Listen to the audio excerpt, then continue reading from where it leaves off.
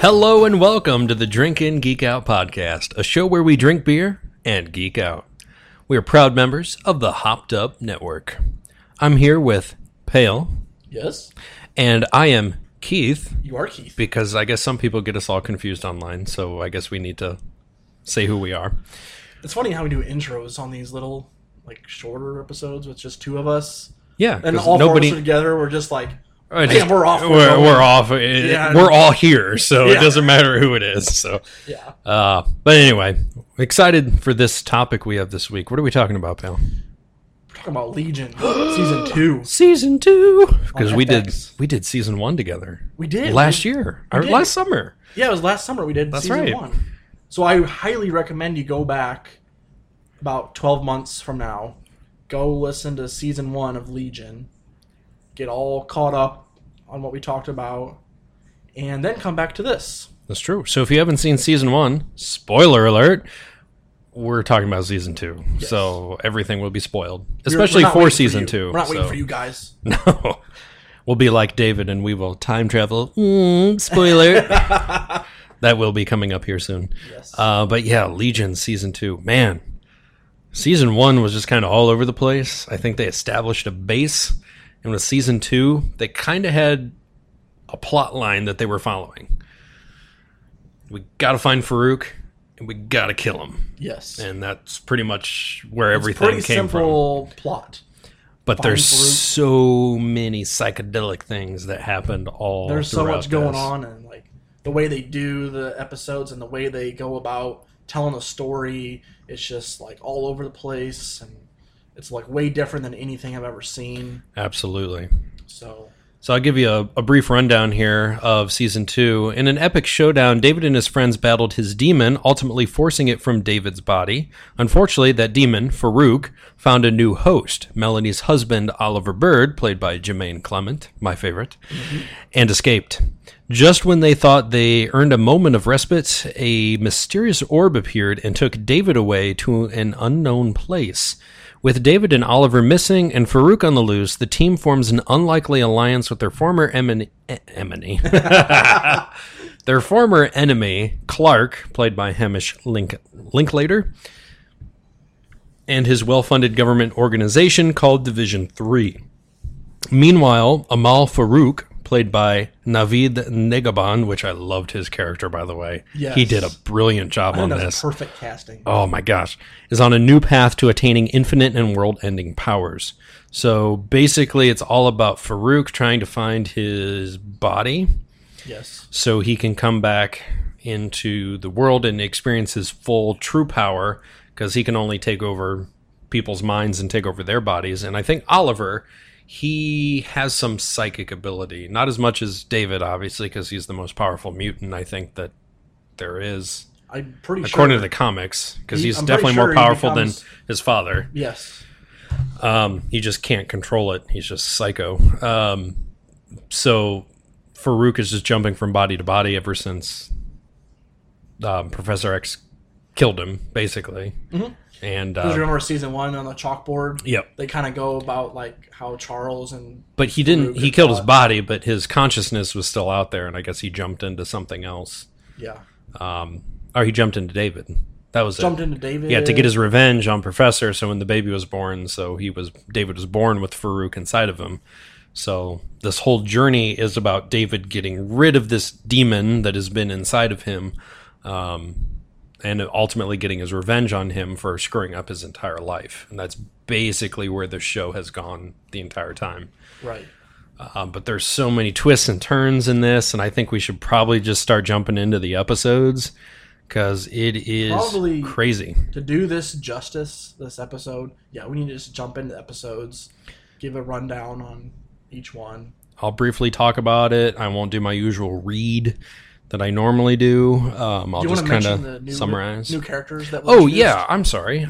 We did have some new characters. I did mention the guy who played Farouk, the real version of Farouk, because it was Aubrey Plaza's character, Lenny, as how was portrayed as David saw him, which was a familiar character to him, a familiar person. But his true form is this Spaniard Mexican. I don't know. I'm not sure exactly. I think he's Spaniard. Yeah. The Spanish guy who that's his true form, his true body. So he's got these awesome sunglasses. He's got his little pencil stash going on. Yeah. Just the way he talks, very poetic, very smooth really talking, nicely. Very smooth dressed. I mean, I'm like, nice cars usually. Just an awesome character. We saw him at the end of season 1, maybe like briefly. I think so. He showed his true form. Yeah.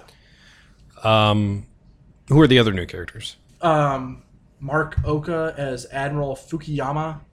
The guy with the basket head who just sits there with the weird mustached women. Yeah. Who I may rot with my voice.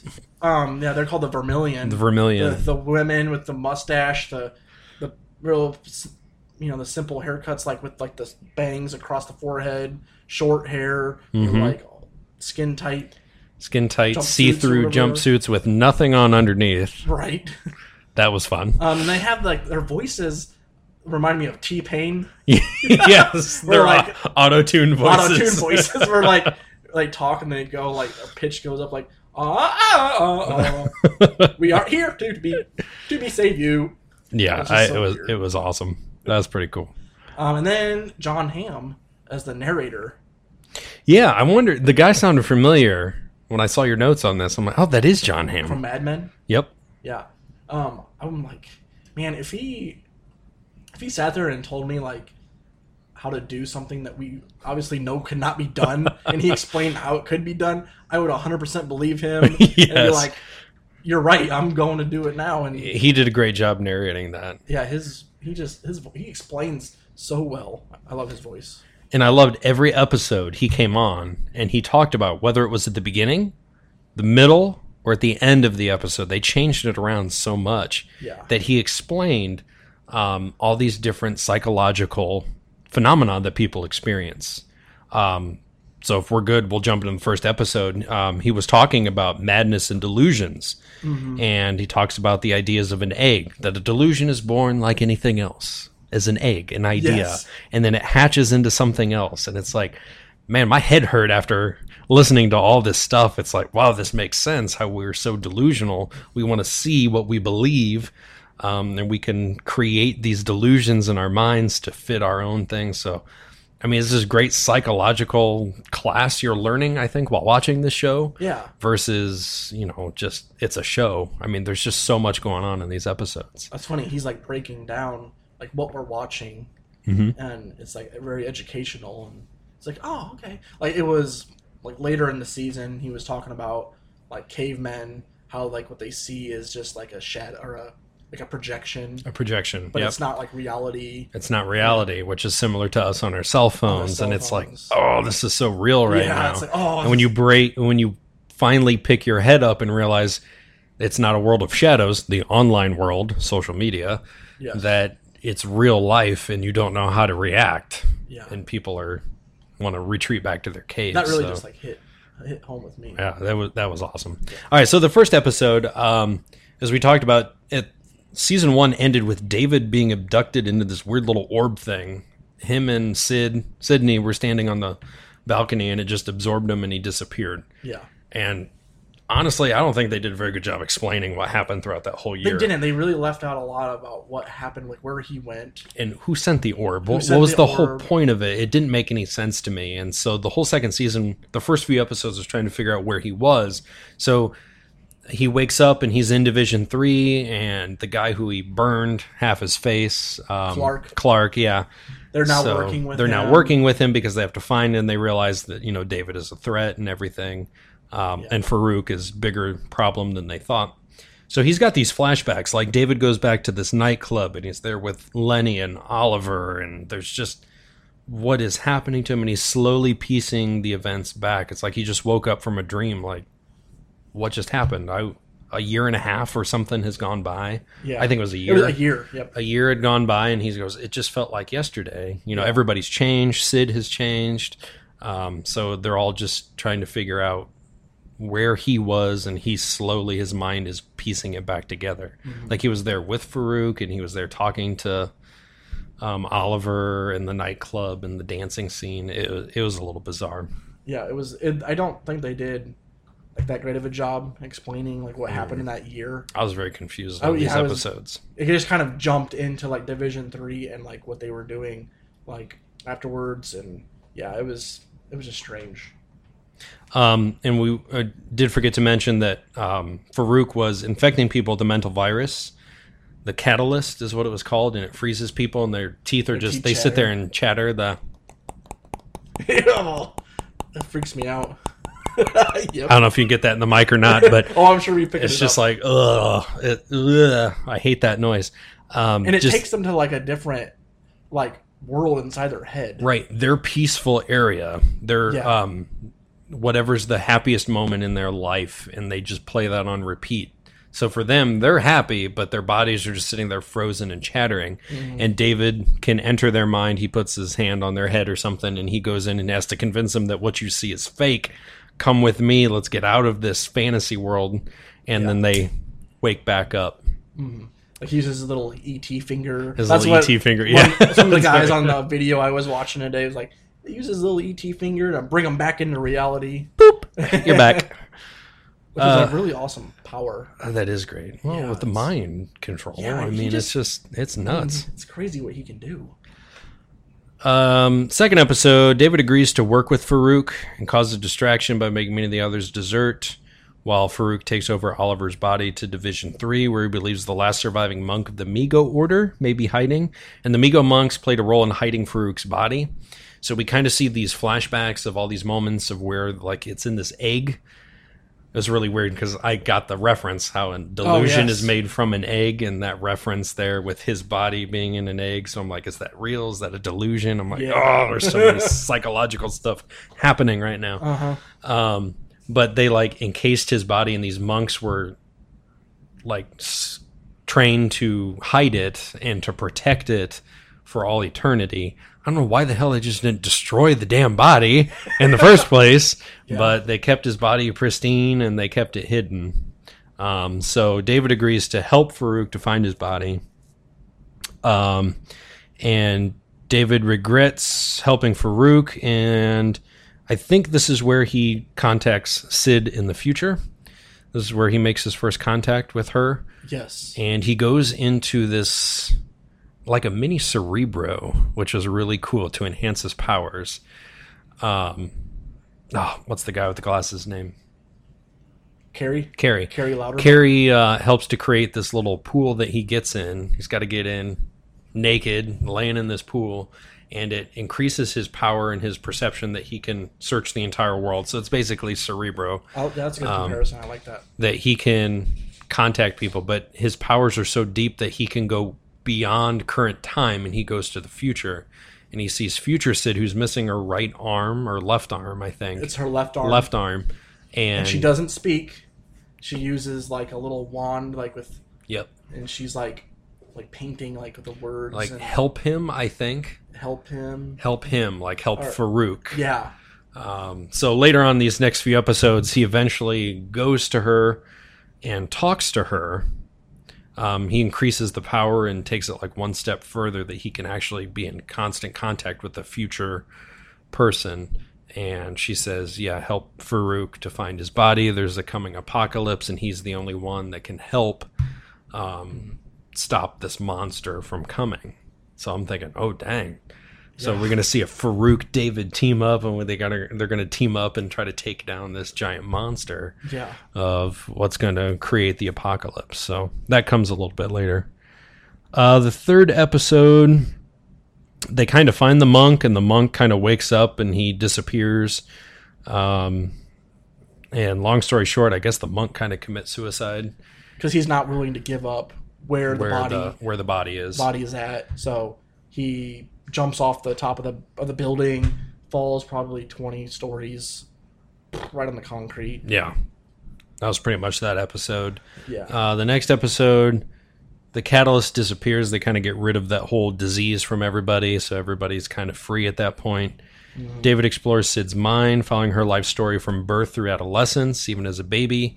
So this one was really neat, where he goes through her entire life, because he figured out everybody else.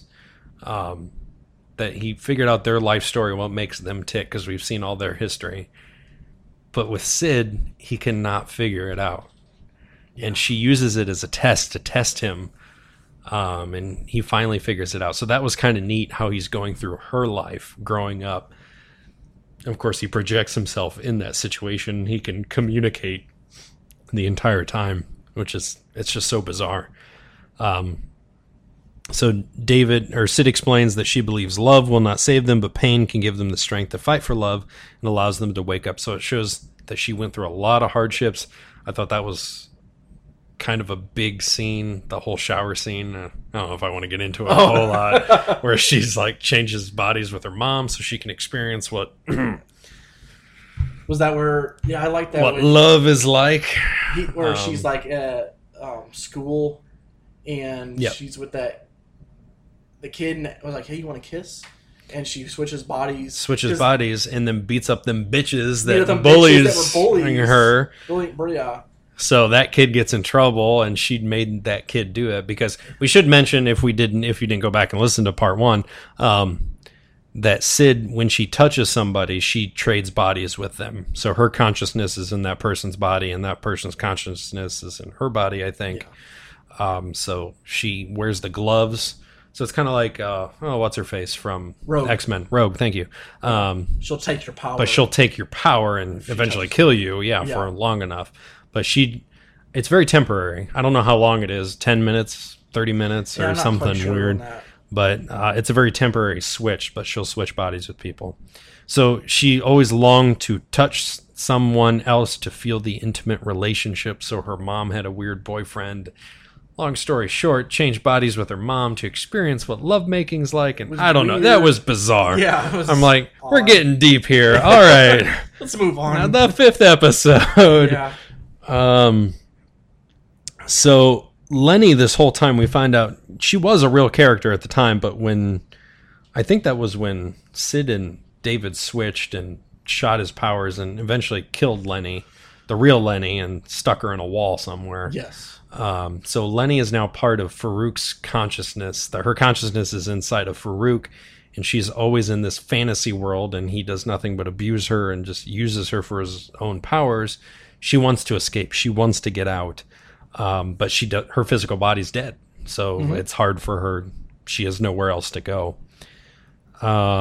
So she does appear with a physical body, and she shows up at Division 3. And that's kind of like how the previous episode ended. But her eyes are different. She doesn't have brown eyes anymore. She has the bright blue eyes. Yes. So I'm like, what's going on? Yeah. So there's this whole strange stuff going on. David looks into Lenny's mind, realizes that she has indeed been sent by Farouk, but she blocks out the influence. So the two can talk openly, so he blocks out Farouk so they can have this one-on-one conversation. She's unsure how she can have a body again. It doesn't make sense to her. But long story short, they come to find out that Farouk and Oliver went to where David's sister, Amy, was hiding.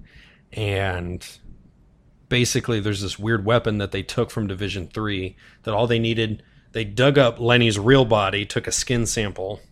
That was really gross. Took a skin sample from her dead body, put it in the machine, went to Amy's body and shot the machine into her, and it changed Amy's body into Lenny's body and her consciousness. But the only thing that stayed was the eyes. Yeah, that and was weird. What's really cool is Amy's consciousness still existed inside Lenny. So Amy would appear to her as, Lenny goes out and she tries to do, drugs all over again. And that's a whole other dynamic between Lenny and Amy that we'll get into like a little bit later. Yeah. So obviously David's pissed because his sister's now dead. Yeah, he was devastated. Hear the news super of devastated. That was a good episode. I like that. Oh, it was very good. Yes. The next episode, this one was really cool, where David experienced the multiverse theory, where every choice you make, and there's always an opposite choice that you could have made, and it creates this whole multiverse. So where one branch is, it branches out 3 more times. One branch creates another branch, creates another branch. And that one weird meth head David was dropping fries on a table like, this creates another branch and then another branch. Every decision that you make goes one way and then the other. And it's just this whole weird thing. So it's where he, I don't know, it's bizarre, like where he died at a young age or something, and then he worked at a milk factory where he had to, they medicated him and he couldn't think anything. He was just kind of vegetable. Like, I don't like my pills. I can't think. I don't know who I am. Yeah. Pills. Yeah. And his sister's taking care of him. Yeah, where he finally just let his powers loose, where he was an intern somewhere and he could read the minds of everyone, and he just became the most powerful, richest man in the world. Yeah. And could just read everybody's minds and just accepted who he was. The God complex, like, I am greater than all of you. But it was bizarre. Did you notice, like, in every, like, David was, like, in a different lifestyle, like, every time, and, like, in every one of those lives, there was just, like, a bunch of boxes, like, everywhere. I don't know, like, when he was working at the milk company, there was, like, the green box. The green boxes. Mm-hmm. Like, when he was rich, there was boxes there somewhere. But basically, it was just, like, a metaphor of him being inside his own head. So, like, he's like, in a box. Because he just can't, like, get out of his own head. And it was just a neat metaphor. I heard that on one of the videos I was watching today. That was a pretty fun episode. That was neat, seeing him play different things. He was homeless in one of them. And he was old. And he was, like, an old guy. Under that, like, bridge. And he just let loose with his power and disintegrated. You could still see the shadow on the ground of the people that he disintegrated. Yes. And I loved it because Carrie's alter ego, the little girl that comes out of him. What's her name? Her name's Carrie, too. Oh, they're both Carrie? They're both Carries, yeah. Oh, I didn't realize that. Carrie, Loudermilk, and then you have Carrie with a K. Kerry. Yeah. They just okay. Well, she ended up killing because they put the little supersonic thing on him that he couldn't control his powers, and she came up and just, like, cut his head in half. I'm like, whoa, this guy graphic. But yeah, so that was pretty neat. All right, so the next episode, David vows revenge against Farouk for Amy's death. So Farouk sends his mind forward in time to meet with the future Sid.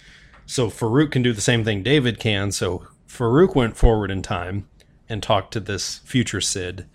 And he comes to find out why she needs his help.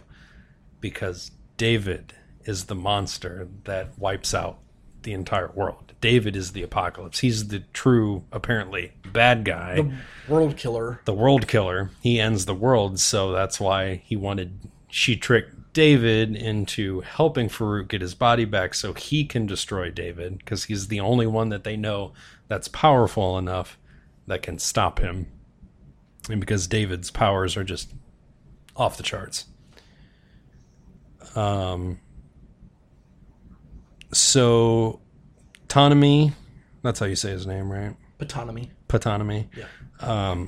He plants fear into the minds of a lot of people. Is this the one with the bug?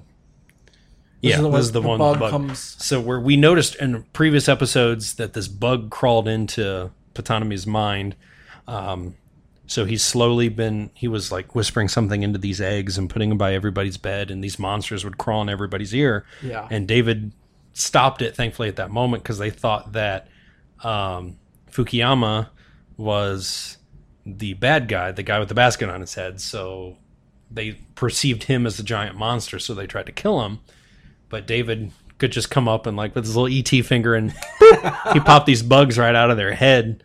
And then all of a sudden, out of Ptolemy, this giant bug has been festering and, like, comes out of his back. His spine. He's puking up this gross black blood stuff. Yeah. And so they just kind of let him go around and run around the building to see what's going on. David tries to communicate with him. Mm-hmm. And that was kind of funny. He shrinks him down into a tiny size, puts him in a jar, and just looks at him and just, like, blinks him out of existence. And just explodes him. That was awesome. But the Vermilion, the robot mustache ladies, plugged Ptolemy into the mainframe to save his mind. They said, his chance of survival is not good. So they plug him into the tree, and he's in this mainframe. And I think the next episode, he kind of learns about this Fukuyama guy, who the basket head is, and his backstory, that he can keep secrets. So he is the computer where Division 3 can put all their secrets in, and he will not share them with anybody, which is why he's super quiet, and his mind is so expansive that he can take everybody else's secrets without sharing them, which is why he never talks. But he did take the basket off when what's-his-face put the gun on him. And we got to see his face, and then we got to see him as a young child. So that was kind of neat, and I hope Patanami comes back because I loved his character. He was great. He was very good. So I'm hoping he plays I'm worried that a role later. I'm worried they might phase him out. Yeah, I think he's pretty much done. Yeah. Next episode, future Sid told Farouk how to find the driver. Gave him a hint where to find the person to help find his body, because she was the driver that helped to take his body to the monks, and she agreed to give him the location if he could grant her the endless dream. She was old in a retirement home. She didn't have much of her mind left anyway, I'm pretty sure, and she wanted this endless dream.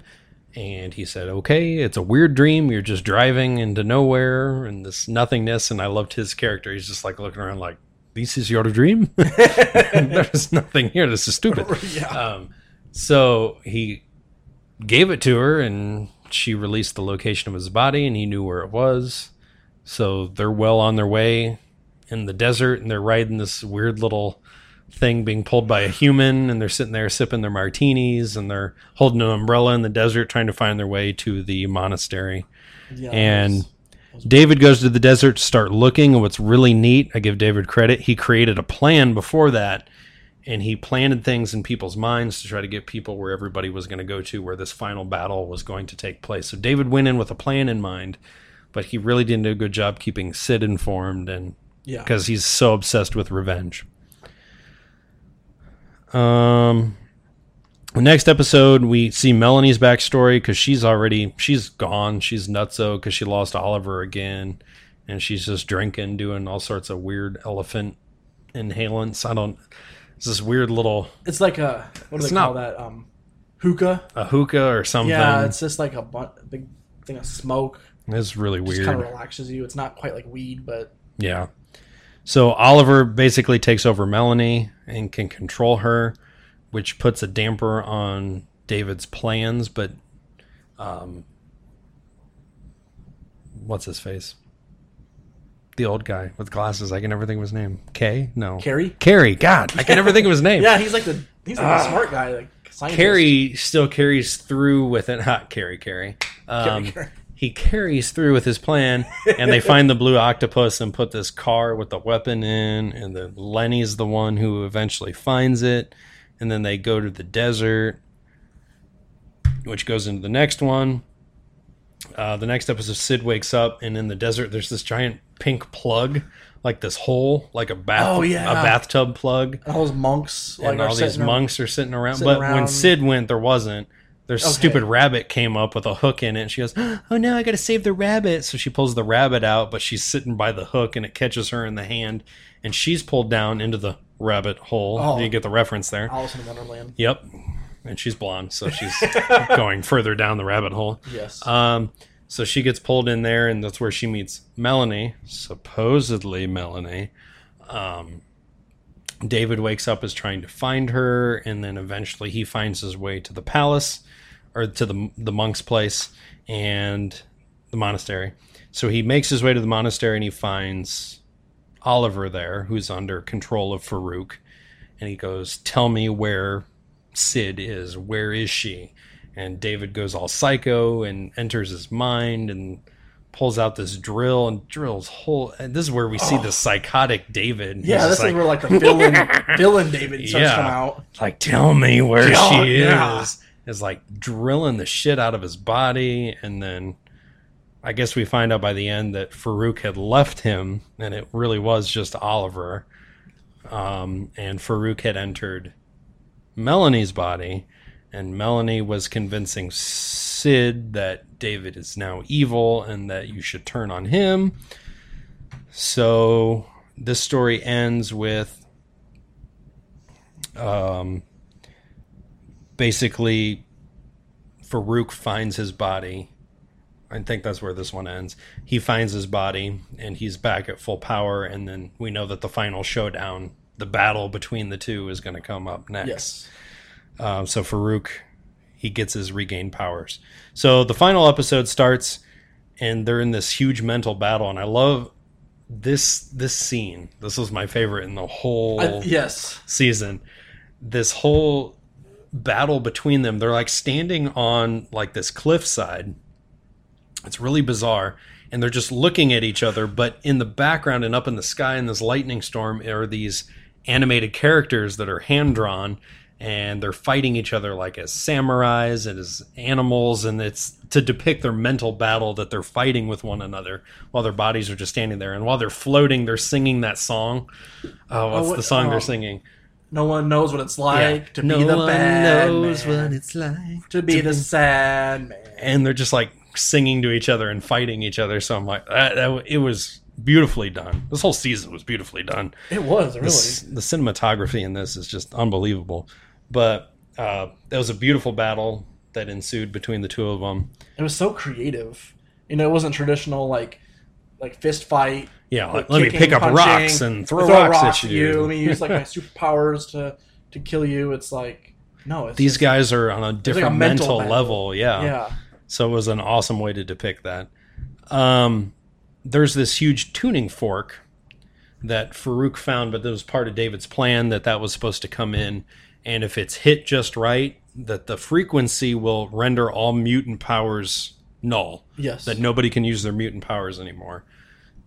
So Lenny wakes up, she's got the high-powered rifle, and she ends up shooting the tuning fork. It was close enough to him, and she shoots it. Like hits the edge of the fork, and we see the reverberations go off. Yeah. And they're both powerless, and David fights it off because this is what was part of his plan, and he finds a rock and picks him up and just goes ape shit. Yeah. And starts beating the shit out of Farouk and basically punching him, and then Sid comes up out of nowhere with a gun and be like, we need to talk. Yeah. I'm a little busy right now. Just a minute, I need to finish killing this guy. And then we can talk. You don't understand. When a woman says she wants to talk, you talk now. Yeah. So I'm like, yes, this is too perfect. She's serious, David. So Farouk's unconscious, so he's like, sure, let's talk. And then that's when Sid reveals, you're the monster. You're the one this whole time. And she points the gun at him, pulls the trigger. But Lenny, we see later on that Lenny realizes and she misses her shot, and it's so random that their two bullets hit. It's like, really? That part I wasn't a fan of, but far-fetched. Their bullets hit and they both go flying back. And then this is where David kind of pulls a dick move here and goes up to her, wakes her up, and before he wakes her up, he uses his ET fingers and erases her memory and jumbles her memory. And so she doesn't remember why she was mad at him in the first place, tricks her and says, I love you, let's run away together. And then basically they do it. And we get to the end. So they have Farouk, they have him all tied up, and they put the little crown on him that David had that suppresses his powers. But Farouk finds a way around that. He finally broke the machine, and he whispers into the little mouse's ear. And it tells Sid, so they said, David, we need you to testify. They're at the court. They're going to testify against Farouk. And David realizes what's going on, that it wasn't really for Farouk, it was for him. And they trap him in this little weird bubble that Carrie builds. And Farouk comes in without the crown on and is part of all of this and says, you need to be stopped. You're the powerful one here. And, David didn't realize, as Sid came forward and said, hey, you sexually assaulted me, basically against my will. And David realizes, that probably wasn't the smartest thing to do, because Carrie he put the scene back together and he could see what happened, what David did, and the act of treason going against her and using his powers to erase her mind wasn't the greatest idea for David. So they're like, David, you need help. You need to agree to take therapy or we will terminate you or we'll basically kill you. And he goes, I'm the bad guy now in all of this. He goes, you're arresting me for future crimes that I could destroy the world. He goes, I haven't done anything yet. How could you guys do this to me? Right. Don't, attempt to drug me. So we see that it's all turning, that they're all afraid of David now. Yes. I guess they can handle Farouk. I guess he's on their side. That part I didn't understand. I'm like, how the hell the whole bad guy, the whole series is sitting over there, and everyone's like, oh, he's on our side. You're chasing this guy like the whole season, and now you're like turning, and David's like, yeah, villain. It didn't make any sense.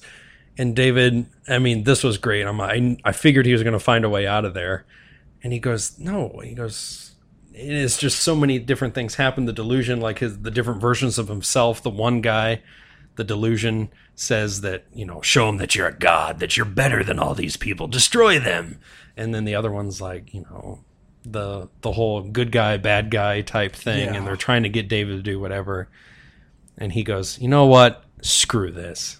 I gave you guys a chance. And he said, I'm out of here. And he just uses his powers, fucking destroys that bubble. It's just like, you're all nothing to me. And he's forgot about Sid. He goes, it's done and over with. And he goes and he finds Lenny and says, let's get out of here. And they run away together. And that's where the episode ends. And I loved it because Sid's like, well, what do we do now? He got away. And Clark's like, we pray. Because there's not shit you can do to stop David. And that's where the season ends. Yeah, and then we see Melanie and Oliver 3 years later. 3 years later, and they're in the astral plane. The astral plane. Who knows where their bodies are? Because I think they're pretty much dead. Well, I think that's what they're alluding to, is like everyone's life support. Dead. Yeah, they're living happily ever after. Astral plane. They're like reminiscing about the characters, about Sid, David, Lenny.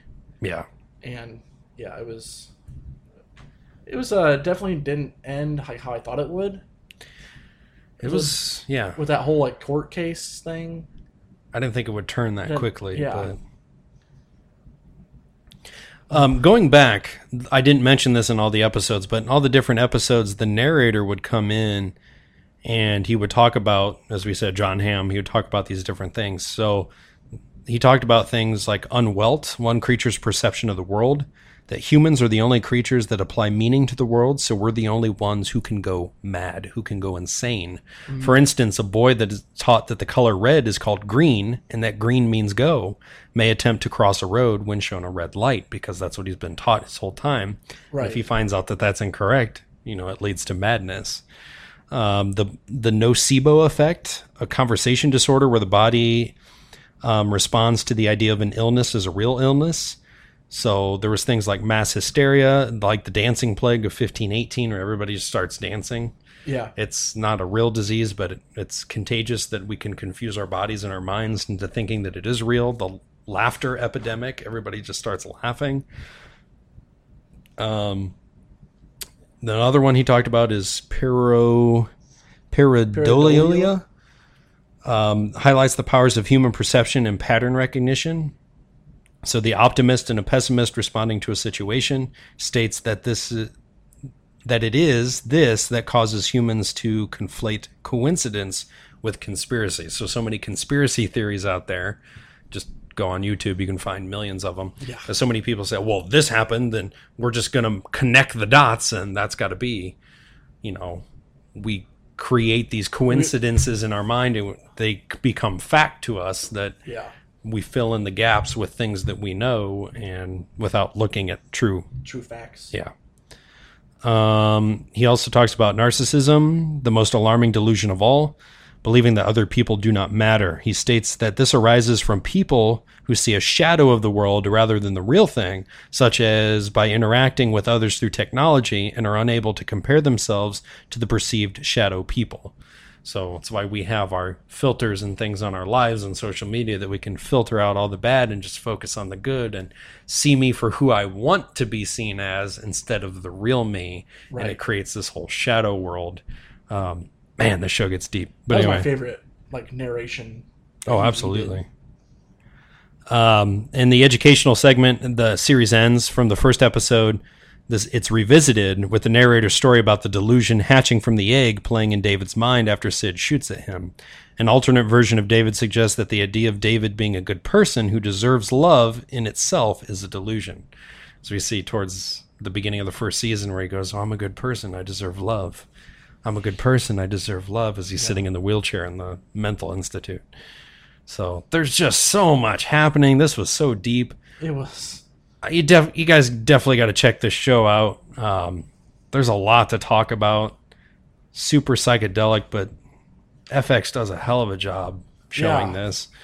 I hope the show continues, and I don't know with whatever the Marvel takeover is going to be with Fox, that they continue this. Yeah, I don't know how that's going to work with Disney now acquiring a lot of Fox's assets and characters and franchises. I don't know how that's going to affect this show. I think season 3 is going to happen. I'm pretty sure it should, but they haven't announced it until I'm sure the deal goes through.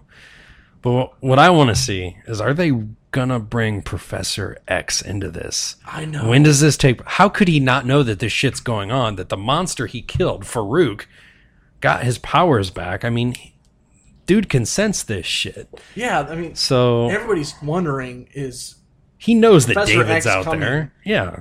I mean, he has to come eventually, whether it be like James McAvoy or Patrick Stewart. Oh, I hope it's Patrick Stewart. I hope because I don't know where they fall in the timeline. Yeah, it's out there. It's kind of its own little multiverse, I think, going on here. I would love to see Patrick Stewart. That would be great. Yes, but I think there were quite a few Easter eggs in here. There were some that we probably missed. That we just because we just didn't notice it, because you're trying to pay attention to the story and try to understand it. You don't really pick up on the rest of those. Like you see something in a scene, like sitting on the floor or like on a piece of furniture or something, or like somebody says something that is related to something else in the universe. So I'll go over the Easter eggs, starting with episode 1. I pulled up an article from bustle.com. I'll just read right through it. There are 3 small possible references in the show's April 3rd return. First, Patanomy mentions the new mutant threat, which could be a reference to the team that appeared in the 80s and originally included Marvel characters Psyche, Wolfsbane, Karma, Sunspot, and Cannonball. A film adaptation of the New Mutants will be released in 2019. Those mutants were created in a lab, so it fits the science fiction tone and style of Legion. Okay. Patanomy also mentions the Lazarus Affair, which is news to Legion fans. Summerland is out, and Division 3 is headquarters for our heroes now.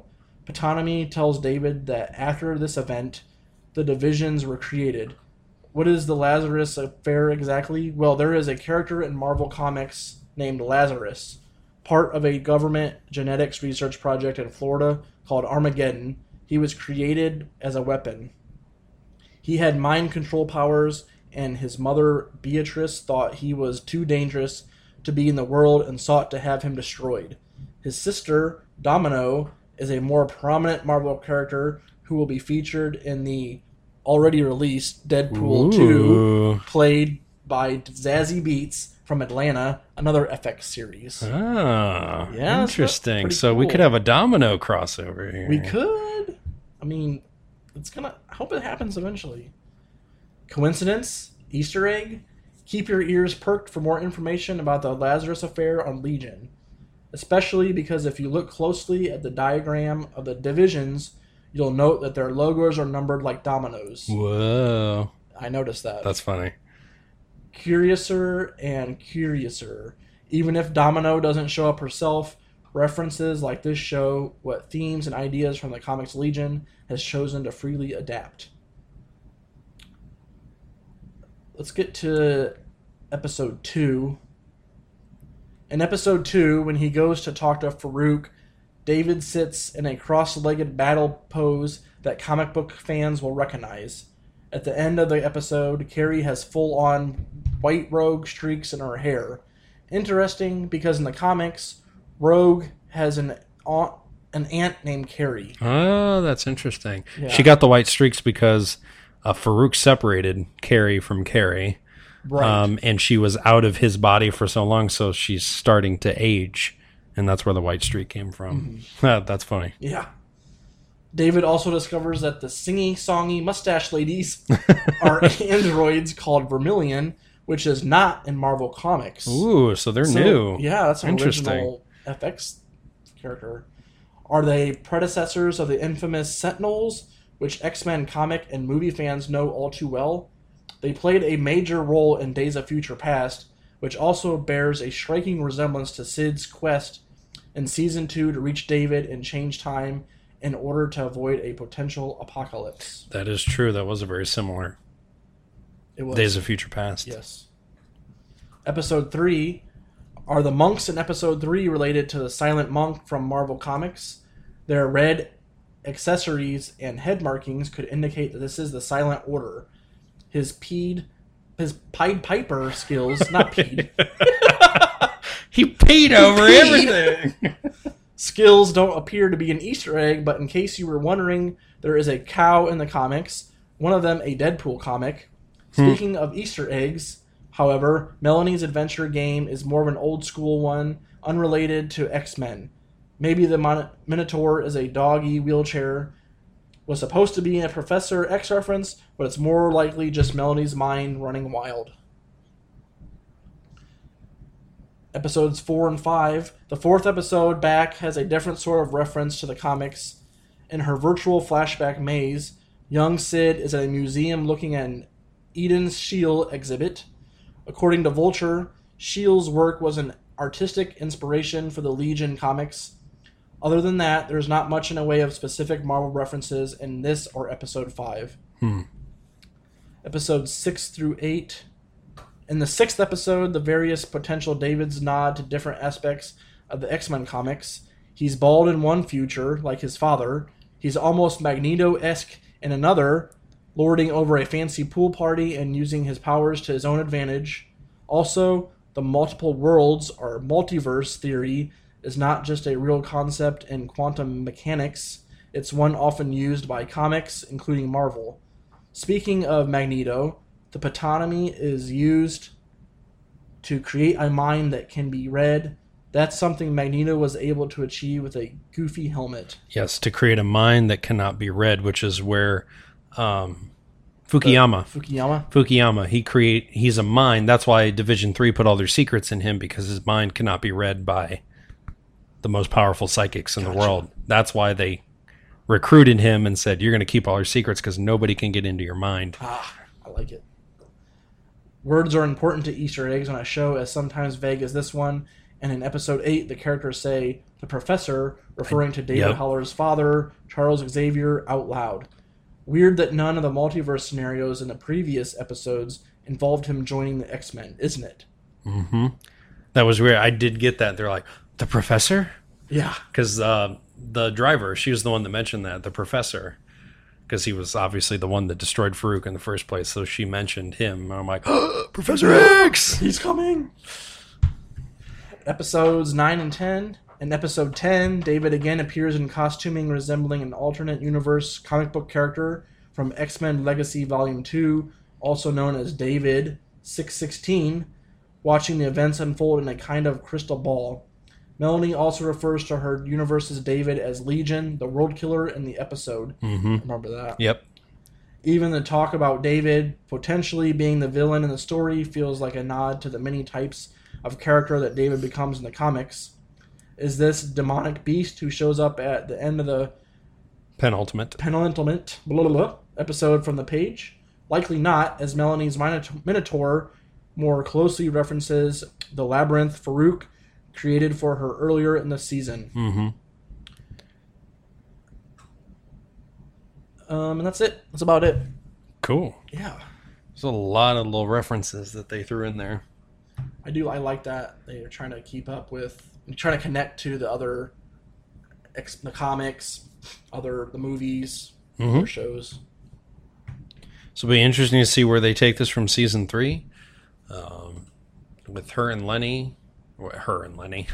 and Lenny going out into the world, and I think he's kind of forgot a little bit about Sid. I'm sure there's still some connection there because he truly does love her.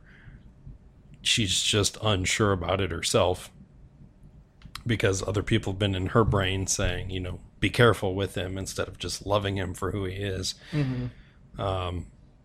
So we'll see where they go, and I think he's going to really unleash his true power now.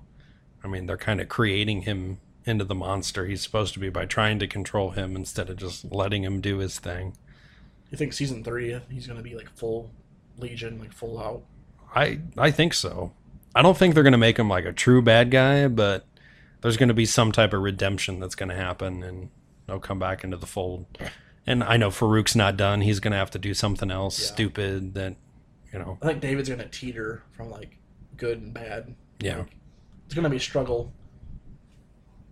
It'll be a struggle, but hell of a show. If you've never checked it out, go back to season 1, binge watch them.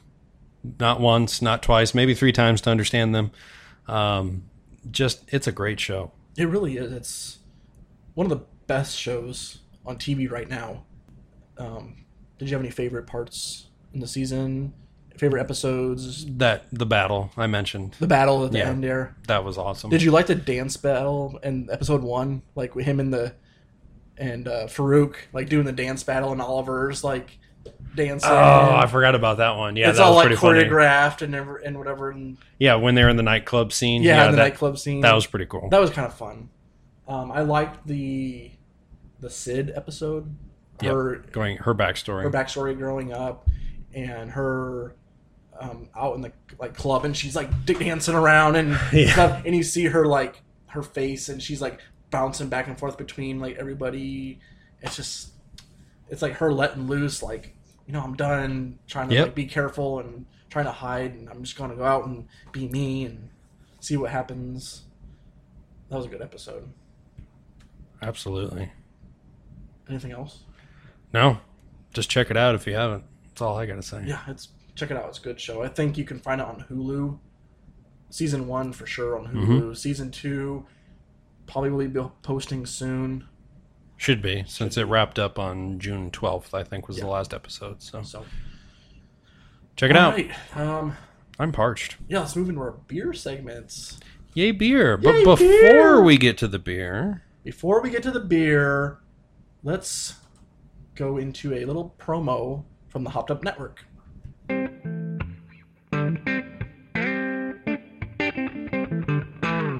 If you are looking for more beer podcasts just like the one you're listening to right now, then head on over to hoppedupnetwork.com. We are a podcast network focused on our local craft beer communities. Here's a quick example of one of the many podcasts you will find. Pacific Beer Chat brings together a collective of West Coast beer bloggers sharing our opinions on events, issues, and well-crafted brews. We hope you will check out the podcast at pacificbeerchat.com and at Pacific Beer Chat on social media and podcast apps, including Instagram, Twitter, Facebook, iTunes, Apple Podcasts, Google Play Music, and Stitcher. The music is by Conundrum. Welcome to Pacific Beer Chat. All right, we're back. And our first beer that we have, our in-beer, I should say, coming from 18th Street Brewery in Hammond, Indiana, we have Hunter, a double milk stout. Here is a father's toast to his son. Brewed with cocoa nibs, or cacao nibs, and lactose, Hunter boasts a creamy texture and a rich chocolate flavor. Vanilla, roast, and caramel sweetness are met with a bright hop bitterness. Complex enough to pair with dinner or dessert. Suave enough to skip the meal altogether. A chip off the old block. All right. Coming in at 8.7% ABV, and the IBUs are not available. Oh. So I'm assuming since it's a milk stout and it's got the cacao nibs and the lactose, I'm sure it'll be a little bit sweeter and smoother, so there may not be much IBU here. That would be my guess. I mean, why the IBUs aren't on there. 10 IBUs, maybe. I'm not really seeing it on any other site. Some are saying 8% ABV. I still don't see any IBVs posted anywhere. IBVs? IBVs, yep. IBUs. I don't see nothing on Untapped. Yep. All right. Well, we'll have to figure that out. Yeah. All right. So, Hunter, we have the can here, and oh my goodness. This is a 16-ouncer. We got some gold-looking dragon, demon, weird eyeball critters all in the background. And then on the far right of the can, on the sticker, we just have Hunter written vertically in a Japanese style. So these look like very Japanese-esque dragons, like ancient mythical dragons and all sorts of different eyeballs and things. I see that. If you see all that. I see like there's a skull with horns, some dragons, a bunch of eyeballs. That's really cool. Yeah, I like it. Black and gold. And the 18th Street Brewery label down there at the bottom. It says it's a stout brewed with lactose sugar and cacao nibs. And they create a rich chocolate flavor and a creamy texture. Vanilla roast and caramel sweetness are met with a bright hop bitterness. So, I'm digging the can. I really like that. I like the gold and the red together. Yeah. Kind of gives off a little bit of a metallic color to it. Mm-hmm. The art is really good. It's kind of like the Three Floyds from a couple weeks ago that we did. Yeah. It's very similar to that. Very similar, where it's not too busy because of the colors they chose to do. Yeah, it's one or two colors throughout. Yes. But there's a lot happening there, and you got to really look at it to find. I mean, you'll find different eyeballs and teeth sticking out, all sorts of different places here. But top-notch can. I love it. Yeah. Very Japanese-esque. Mm-hmm. And Hunter, do we have a tie-in with Legion here, pal? We do, because I decided the show is all about hunting for the Farouk's body. Oh, that's right. Looking for, like, Sydney, what happened to her body. Mm-hmm. Or Amy, you mean? Oh, Amy, that's right. Sydney has her body. Sydney has her body. Amy. Yes, she does. So, yeah, there's a lot of hunting going on this show, I felt like. So, I thought this would be a good comparison. I completely forgot to mention, and we didn't, what we got to see in this episode, or in one of these episodes. Aubrey Plaza. We got to see her ass. She was bug-ass naked crawling out of a hole like, damn! Yeah, sorry. It was like a total rebirth. Like, she's got her new body, and it was... I'm sure Dustin will probably go back and watch now that we mentioned that. Dustin, Aubrey Plaza, butt-ass naked. Go see it. It's a great thing. It is. It was beautiful. Yes. Like this beer. The color... I think we might have another. This is the darkest night category. This is the I can't even see any light, even at the edge. I can hardly see through this at all. This is the darkest beer we've ever had, I believe. Wow. When you poured it, there was hardly any head that came out whatsoever. Yeah. It was like somebody they changed their oil in this can and just poured pure motor oil out. I mean, you hold up the light, you can usually see like a little bit of like brown or red. Barely. You hold this up, it just gets blacker. Yeah. It seems like it just gets darker. It's ridiculous. This is dark night. Dark night. The darkest of the dark nights. All right, let's give it a sniff here. Ooh. Oh. Is that coffee I smell? So much coffee. Oh my gosh, that wasn't even in the description. Yeah. Cacao. So it's going to be chocolatey. Vanilla roast. I smell a little bit of the vanilla. Yeah. Oh, I'm drinking this. I can't wait. Ooh. That is smooth. Oh, yes.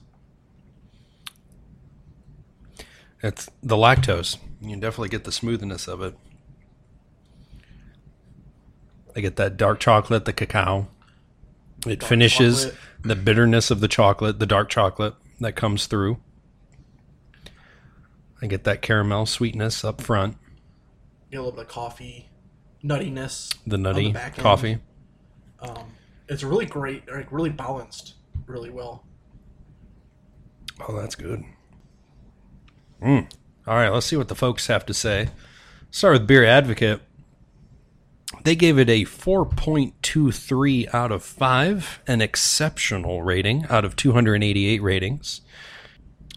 This is interesting. This guy's review here says, copious tan foam settles to a thin cap.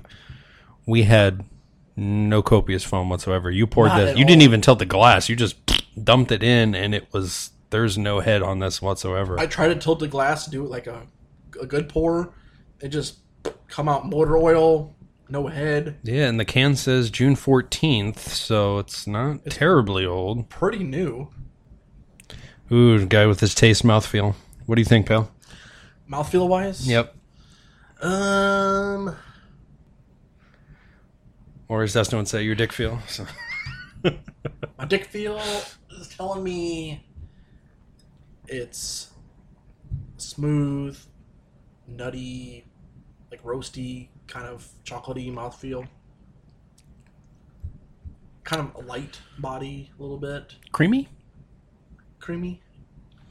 Nice smooth feel to this one. Creamy and slick. Yet a thickness to it that leaves all those flavors on the tongue. So close to what you're saying. Yeah. Coating it with chocolate and almost coffee-like flavors. I'm digging this beer. That's good. Mm-hmm. What's Untapped got? Untapped, 4.03 out of 8,600 ratings. Had 3 of my buddies rate this one. Mr. Gone V6 gave it a 4. Said, had a friend from work give me this one. It's really good. A bit roasty, but smooth with a nice chocolate flavor. Highly enjoying it. Our friend Drunk, Hungry, and Indy gave this one a 4.25. Says, this stout's the shit. Can't get enough. Stout's the shit. Stout's the shit. Sorry, I had to take another sip there. It was so good. I had another friend try it on multiple occasions. John Carter. John Connor? Gave John Connor. John Connor? Gave it a 4. He had it on Nitro. Ooh. How good would that be on Nitro? Oh. I want it on Nitro. I know. It'd be so smooth. It's so smooth. It would just slide down your throat. Oh. All right, you ready for Rate Beer? Yes. Rate Beer. An overall ranking. What do you think? 99. Correct. Oh, yes. 99 overall and an 86 for the style. I think I looked this up. You probably did. Yeah. That is so high. Any good reviews on Rate Beer? Pours thick black, as we had mentioned, with a thin tan head. Well, this guy didn't have much head either. Disappearing very quickly. Aroma of chocolate, vanilla, dark fruits. I don't know about that. Roast malts. Taste is sweet. Milk chocolate. Not milk. No, I definitely get dark chocolate here because of the bitterness. Mm-hmm. Sugar, vanilla, dark fruits again. Light roast. Light coffee bitterness. Thick, smooth mouthfeel. And that's all it says. Oh, that was just 11 days ago. There could be more that he says. Oh, fine carbonation. Delicious. He enjoyed it. Very delicious. I'm enjoying it. I like the little bit of that bitterness, the roasty, that nuttiness that sits on your tongue. That comes from these stouts, the porter style. That's what I kind of like about it. And it also has that hint of sweetness to it that kind of lingers a little bit. Mm-hmm. I'm really digging this. Mm-hmm. I like it a lot. There's a lot going on, but nothing is overpowering. There's good chocolate flavor, good coffee flavor, nutty flavor. Vanilla is very subtle, goes down smooth. When we poured it, I thought for sure we were in for like some kind of dragon's milk.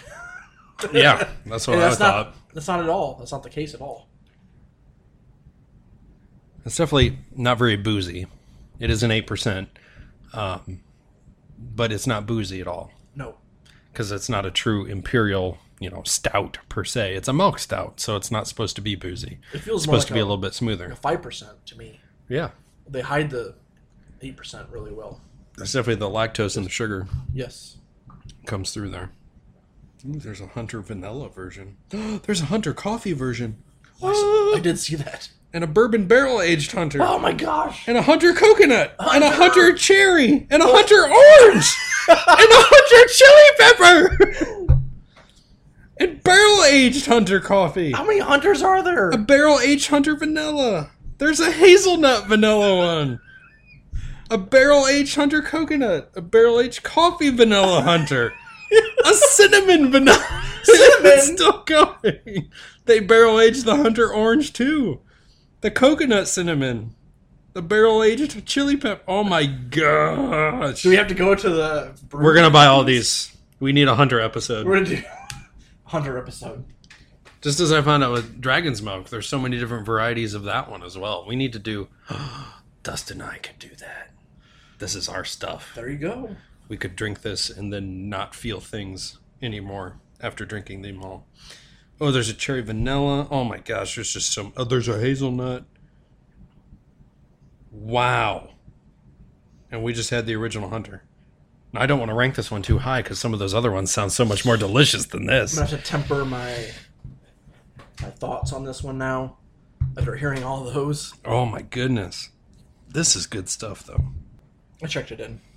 I'll go first. Okay. I gave this one a 4.5. Really? Well, not a 5? Not a 5, no. When I saw all those other flavors, my head is spinning right now. So I don't want to quite call this one a 5, but if you add more shit to it, orange, coffee, hazelnut, all those different styles of this beer that I saw might kick it up to that 5 range. But just as a true milk stout, this one's good. Mm-hmm. I love it. Yeah. The initial notes of coffee that you get up front, it ends with that cacao, the dark chocolate finish, that bitterness that sits on your tongue. I'm not a true dark chocolate fan, but the roastiness of a little bit of the nuttiness that comes through and the sweetness of the lactose and the sugar that comes throughout, it balances this beer very well. At 8%, you couldn't even tell that this was 8%. I would sit and drink a whole 4-pack of these. I'm assuming they come in a 4-pack as most 16-ounces do. Yeah. I could drink multiple of these. Mm-hmm. Meal replacement, or as it says here, with dinner, after dinner, dessert, whatever. I mean, it's a good standalone milk stout. Top choice. It's number 1. Ooh. And I agree with you. I gave it a 4.5. As a milk stout, I think it's pretty much a 5 if we're rating it just based off the style. About a 5, but in the overall like beer, our overall like palate, like what we think, and compared to other beers, like I'll give it a 4.5.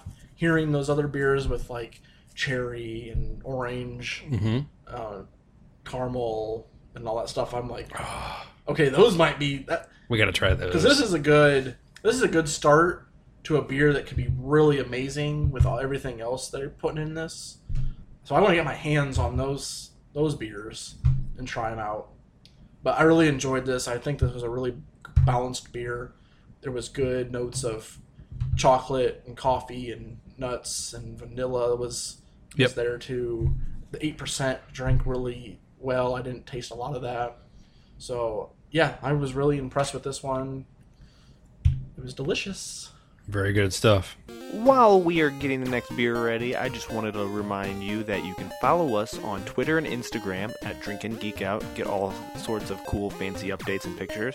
You can also check out our show notes and other fun stuff over on our website at drinkandgeekout.com.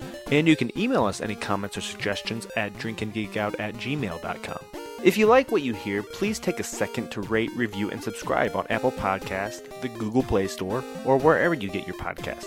We also have a Patreon where you can get some fun bonus content, and that is patreon.com/drinkandgeekout. And now, back to the show. All right, we're back with our out beer for this episode, and from New Holland Brewing, we have the Tangerine Space Machine, a New England-style IPA. And as I think we mentioned in previous episodes, we've had New Holland several times, I think, on this show. If not, at least once. You and I. We had... they are from Holland, Michigan, Grand Rapids, Michigan. But this Tangerine Space Machine description says, there once lived a bitter soul with a fruitful life as his goal.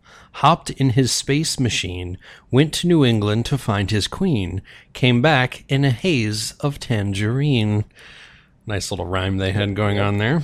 Doesn't really describe the beer a whole lot, but it does come in at 6.8% ABV and 40 IBUs.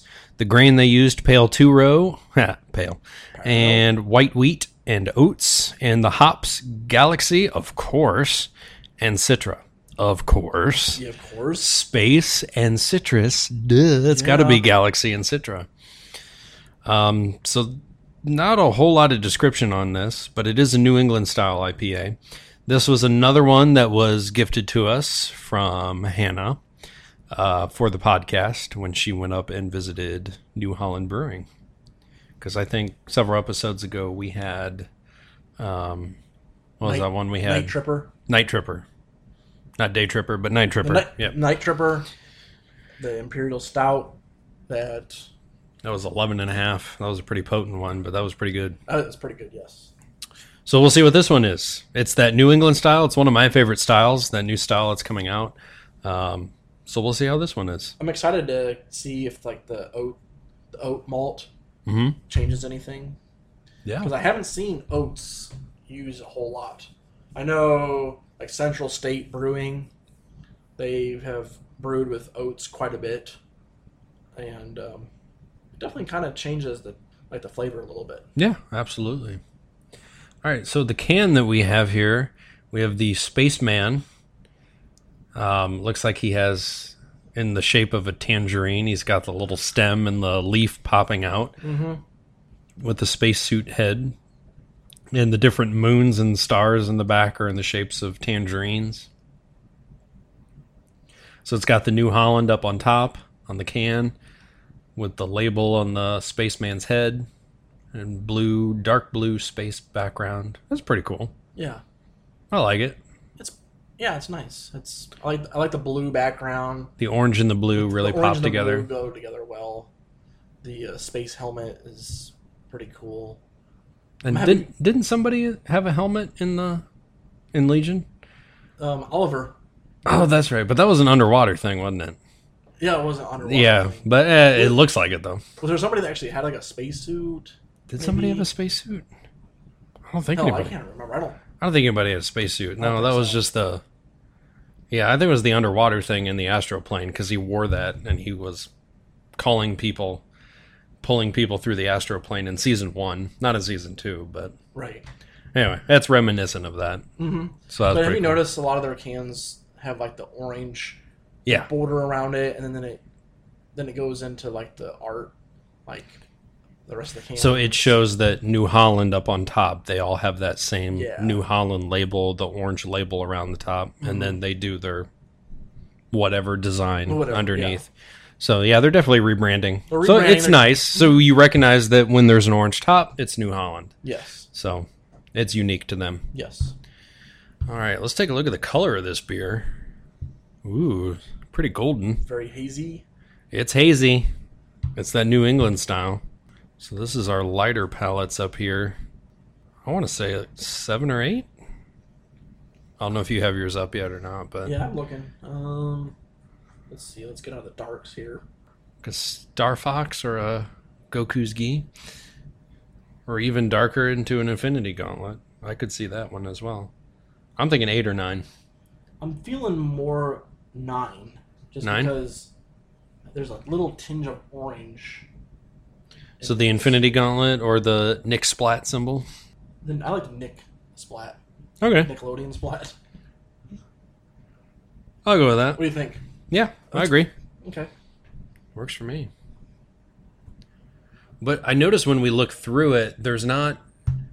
Because a lot of these New England styles that we've had, there's been a lot of floaters. Yes. Like the different hops that floats in the beer. And this has nothing. It's hazy. You can't see through it, but there's no floaters. So curious to see what this will taste like so we know little surprise hops at the end or anything. So let's give it a good sniff. Oh, burst of tangerine. Yes. Huge tangerine hit on the nose. I love that. Oh, that's good. A little bit of that IPA, that hazy. That's that style. Mm-hmm. Oh, I'm excited. So the Galaxy a little bit. The Galaxy hops, yep. This tangerine is very potent. Very prominent. Ready for a sip? Sipping. That is a blast of tangerine. Yes. Whoa.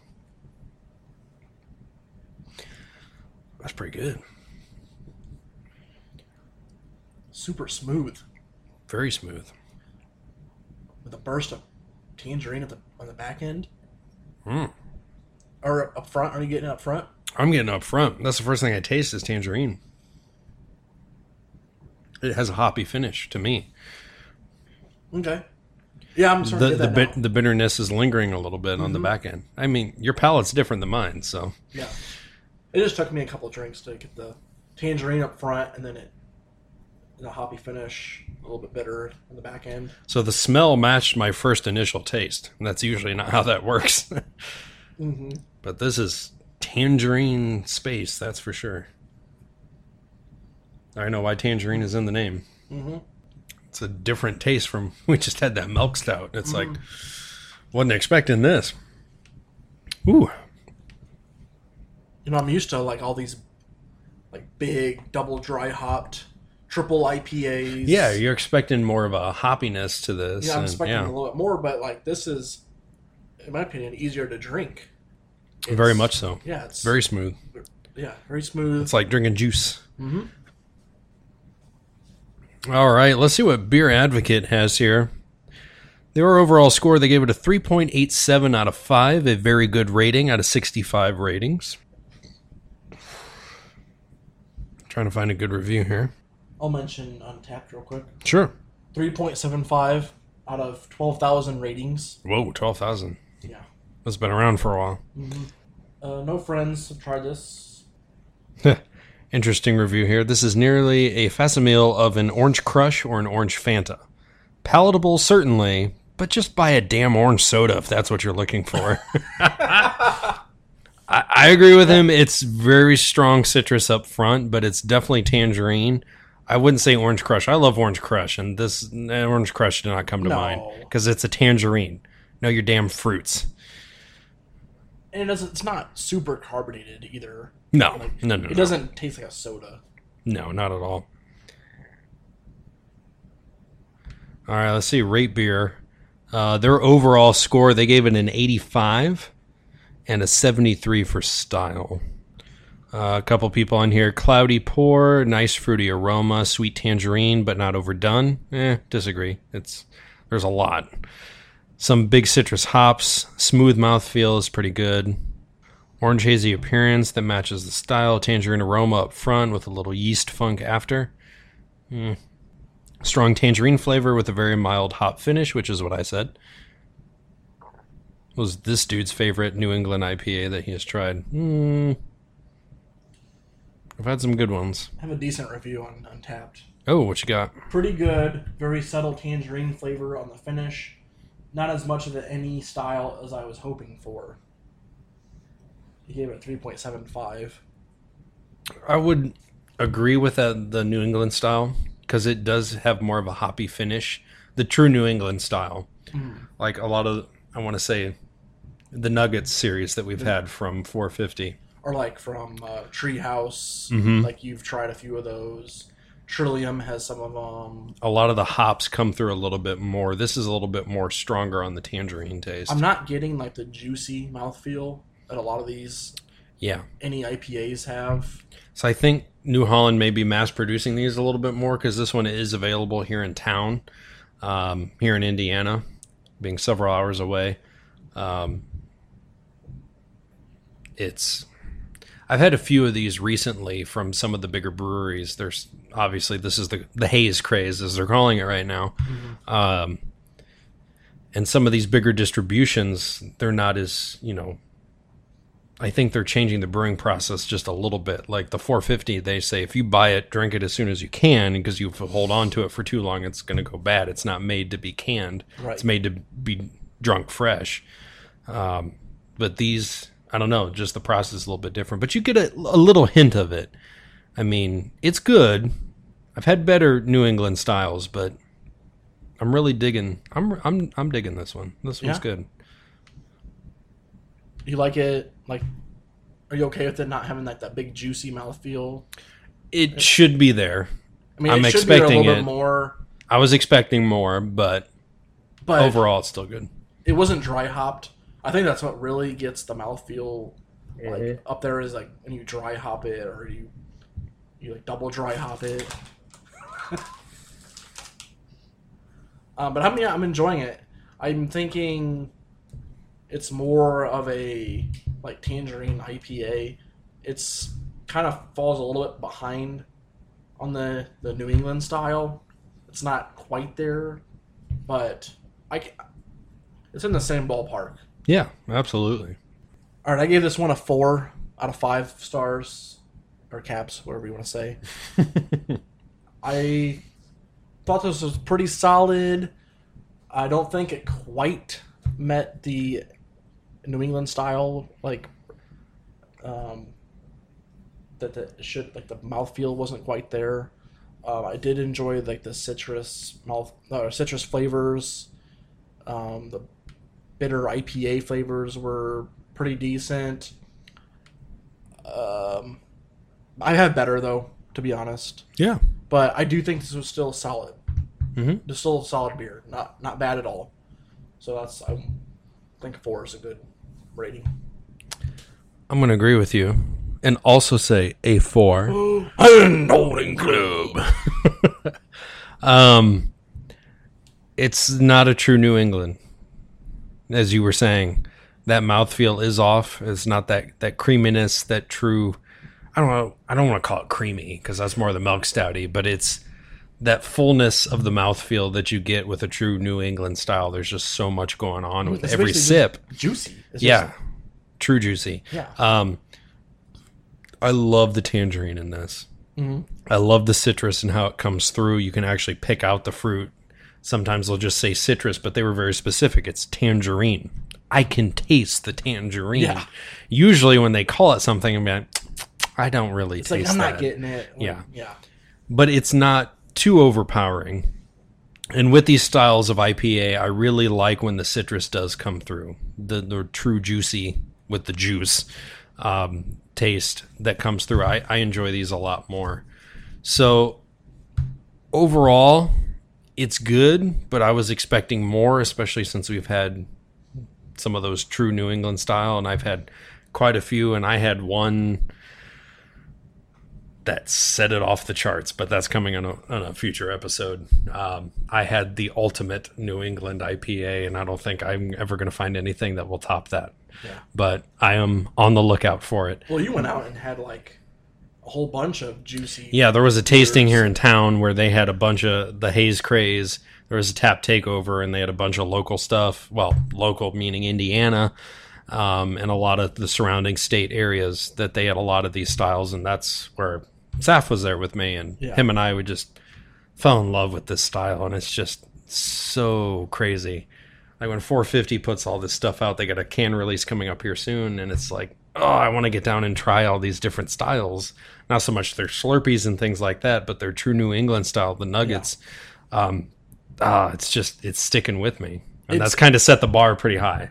Yeah, it's bringing in new fans, I think.